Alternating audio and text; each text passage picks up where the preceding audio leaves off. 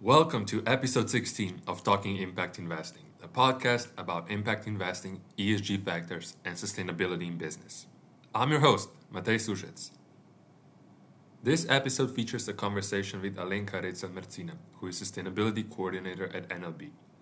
NLB is a universal bank operating in Southeastern Europe and number one in domestic market share.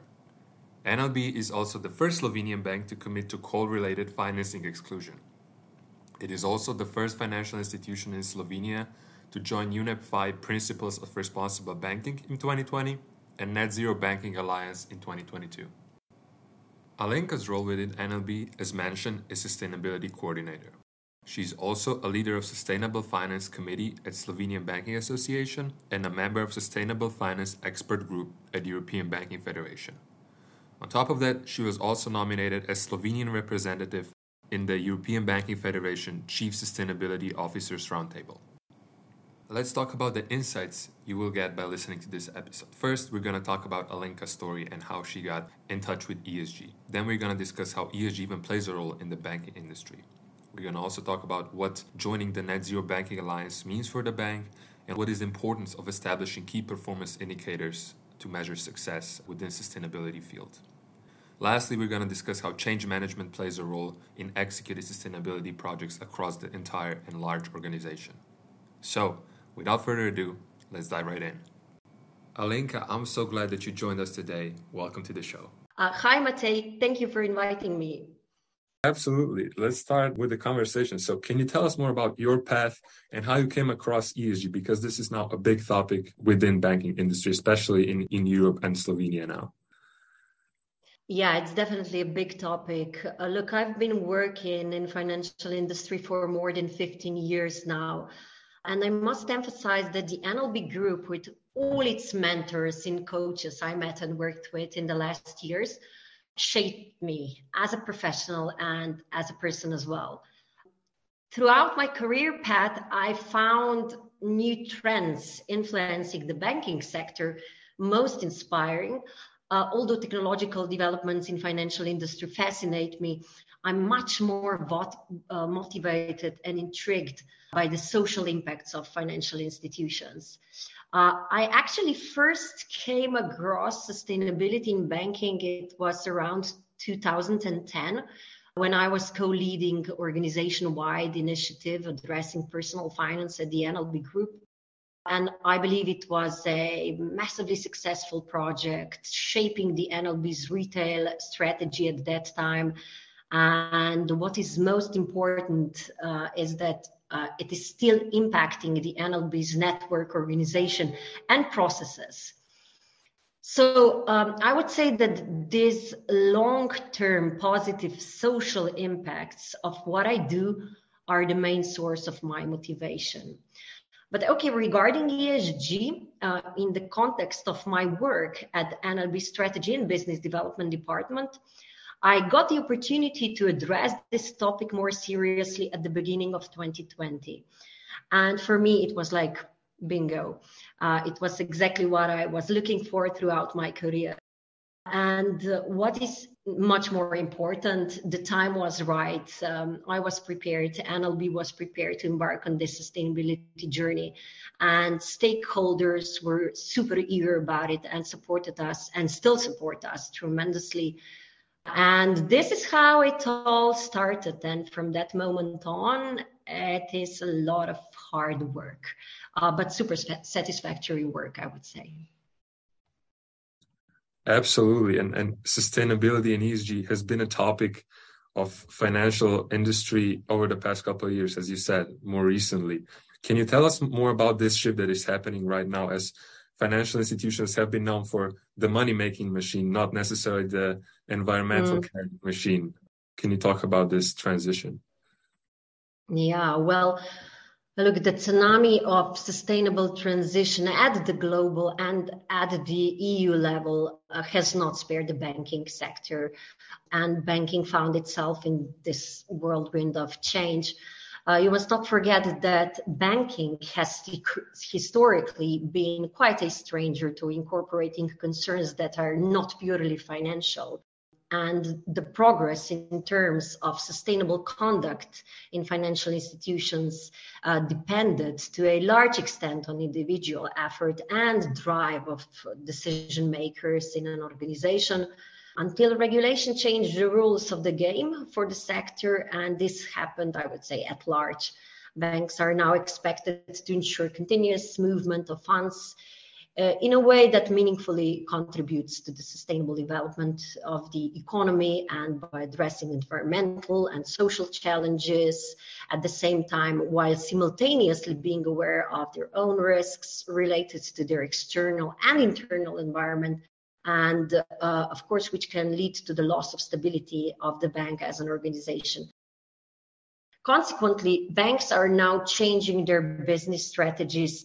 In banking industry, we're now upgrading risk management frameworks, strengthening corporate governance, establishing new sustainable products portfolio, enhancing transparency, disclosures, and reporting approaches.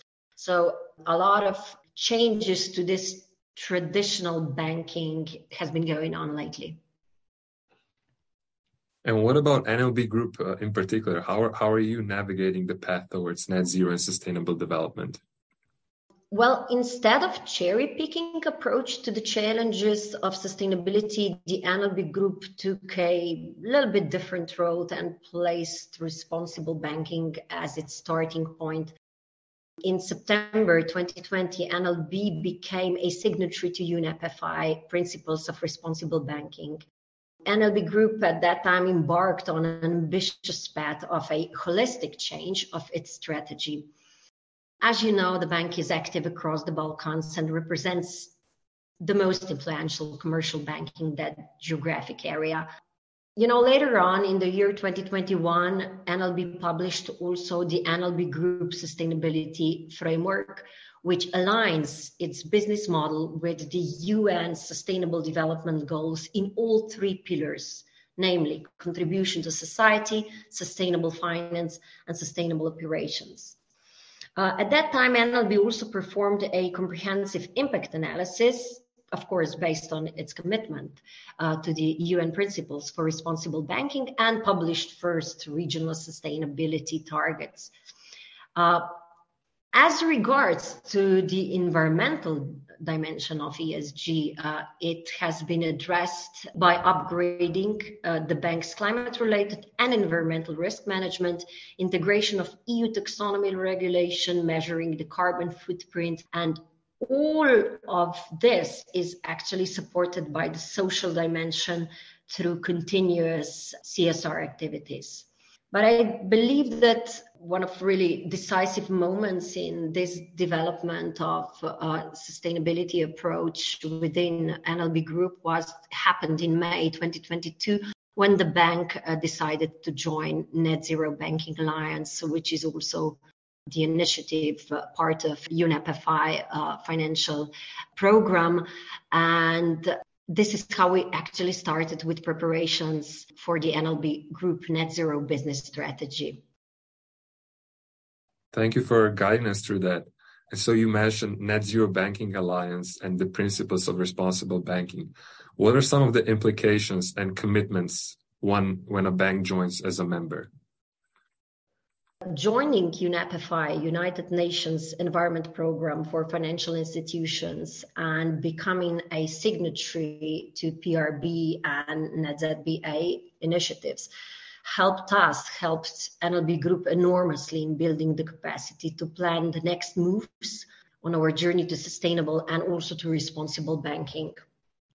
While the EU legal framework, together with its policies and strategies, are aimed at providing solid and at the same time detailed guidelines as to the content of how to implement sustainability in a bank, they still seem to lack the required consistency and clarity to be able to represent efficient guidelines in sustainability implementation. What is indisputable is the fact that the transition to sustainable banking model is still at the time of this conversation is taking place, it actually still represents learning by doing process, which of course provides the best results if implemented early on. You can imagine that there is a first mover's advantage for any organization that embarks on the sustainability journey, especially given the speed of legislative changes related to sustainability requirements.